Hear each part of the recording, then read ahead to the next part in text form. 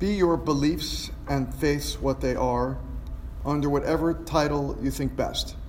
What better is there than to have living proof of a living God within you, always present, never absent, ready, willing, anxious, desiring to relieve you of aches and pains, prolong life to its full span, to make existence more pleasant and harmonious, which will place you in coordination with itself, which is within you in superabundance if it can get through obstructions and impediments which exist between it and your body. Every chiropractor, whether he realizes it or not, every time he corrects the impediment, subluxation, between the living God and man, is an apostle of that living God, bringing into reality the living intellectual God from above, permitting it to work through the living materials of all bodies of all mankind. It is a living, provable God and man, the very soul and law of his being.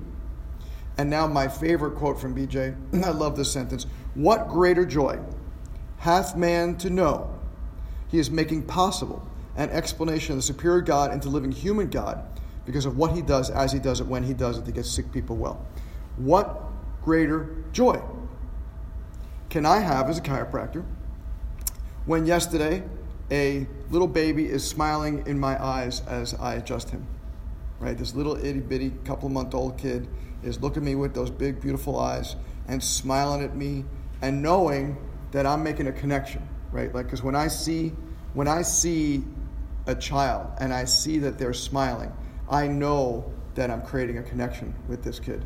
And I know that that kid is looking at me and saying, you're doing the right thing. Like, this is it. You're on the right spot. We're together. You're on it, right? To hear a young lady who's had Lyme disease for the last 3 or 4 years and her tell me, I've been through so much. I remember when I first started with you, I had to come like 3 or 4 times a week, like every day you're open just to get by. And now I'm able to come once a week and maintain the kind of health and the progress that we've had. Like, what greater joy can I have? What greater joy can I have than a pregnant mama saying, I'm so excited to be here. And when can I bring my baby? Right? So she's pregnant, or 18 weeks pregnant, and she says yesterday to me, when's the earliest I could bring my baby? You know what that means? That means, in my brain, you done good, Ruben. You did good educating this young family because this is her first baby, and she's saying, I need to bring this child in as soon as possible. When is that? Right?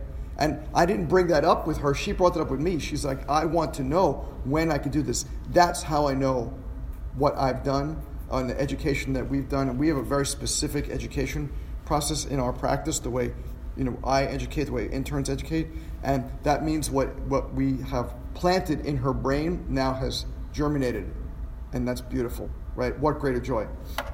But then I read something like this, and I just want to share this with you. I'm constantly reading like scientific research. So I'm reading lately about the polyvagal theory and by Stephen Porges. And here's an interesting sentence or two from this one paper about yoga therapy and the polyvagal theory. It says here, we describe how these two different yet analogous frameworks, one based in neurophysiology, which is the polyvagal theory, and the other in an ancient wisdom tradition, which is yoga, highlight yoga therapies, promotion of physical, mental, and social well-being for the self-regulation and resilience. This parallel between the neural platforms of polyvagal theory and the gunas, which is like the philosophy of yoga, is instrumental in creating a translational framework for yoga therapy to align with its philosophical foundations. Consequently, yoga therapy can operate as a distinct practice rather than fitting into an outside model for its utilization in research and clinical contexts. Now that's very flowery and very wordy. But what that's essentially saying is they're taking an old philosophy like yoga and a new philosophy like polyvagal theory, which is neurophysiological, and they're putting it together and they're saying that we can now operate together in this framework.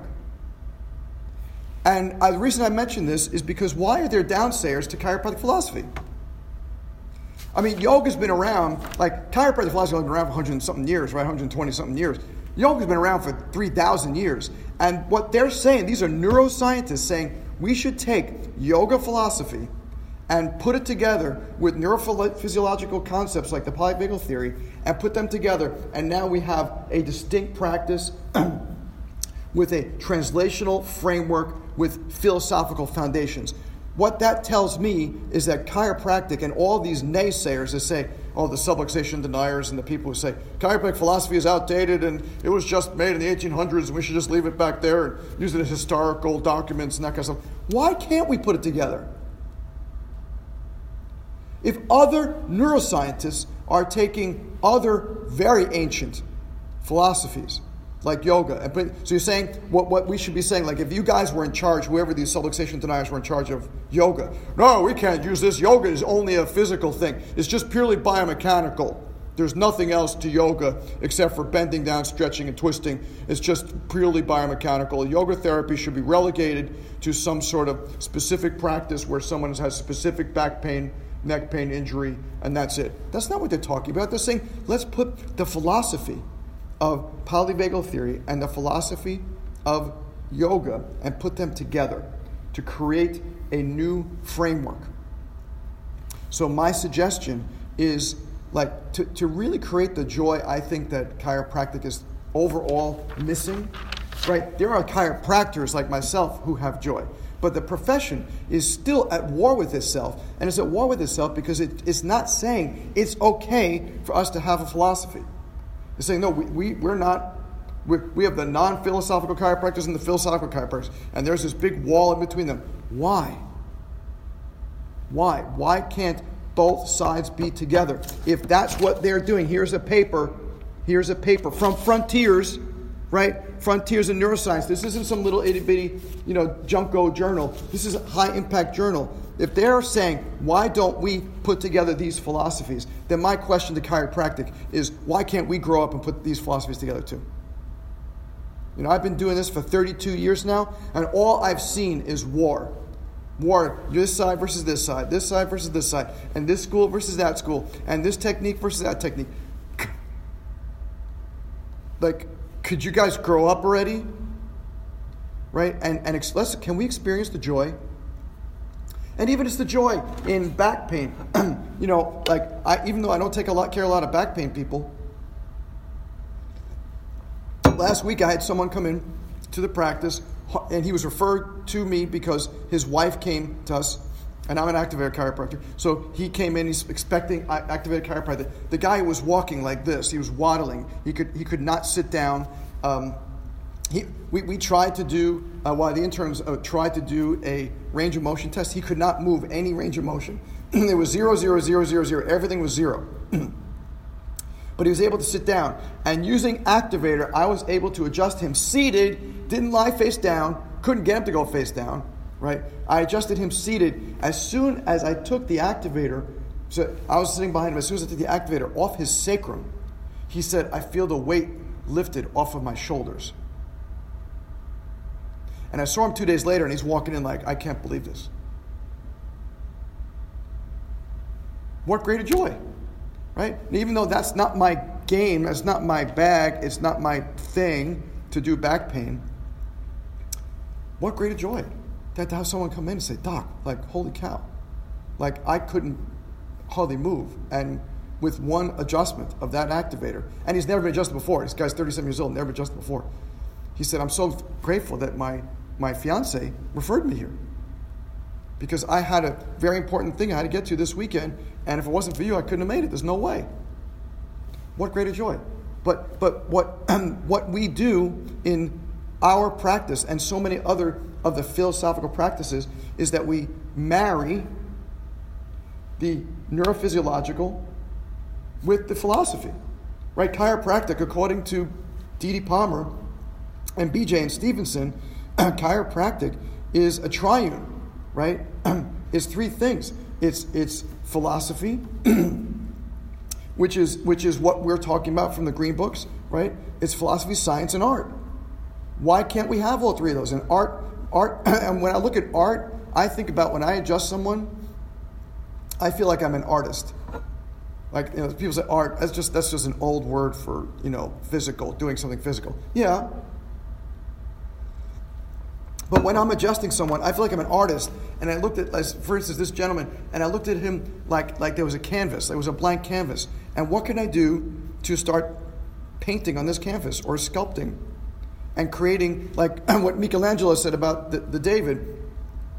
The David was I saw, my wife and I in 2016, we saw Michelangelo's David in Florence, Italy.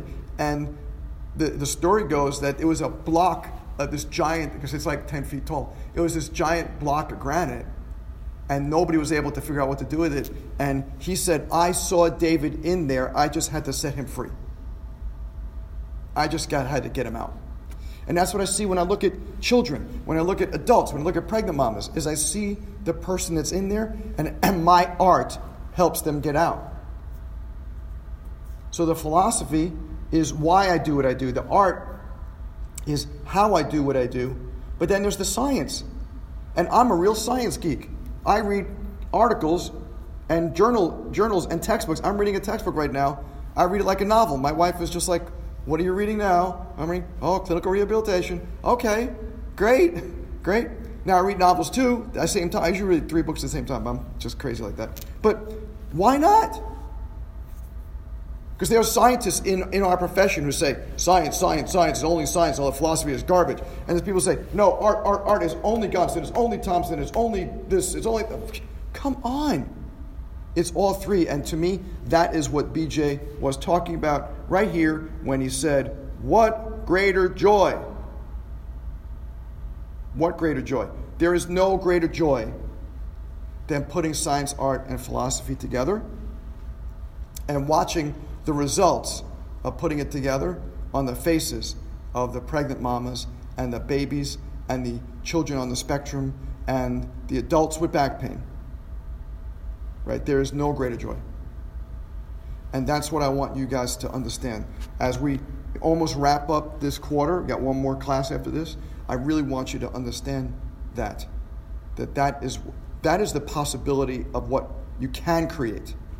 You don't have to be stuck in one, I'm only going to be science, I'm only going to be art, I'm only going to do Gonstead and that's it, nothing else. I'm only going to do philosophy, I'll just read green books and nothing else. No, all three of them. You put all three of them together and you get a beautiful thing. And then, because BJ was all three. BJ was an artist. He practiced his art all the time. BJ was a philosopher. Obviously, he wrote all these green books. BJ was a scientist. He used to measure things. In his clinic in Davenport, he had medical doctors that he hired to measure, to do blood work and to do respiration rate. And that he did all this kind of stuff. So I emulate that. I want to be all three.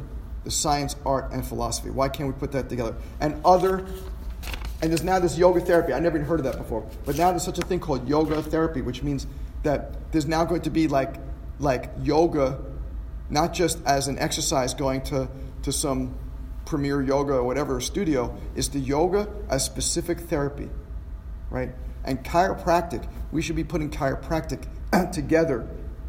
The philosophy of chiropractic with the science and art, putting it together, and that's where I think the true happiness of this profession could be.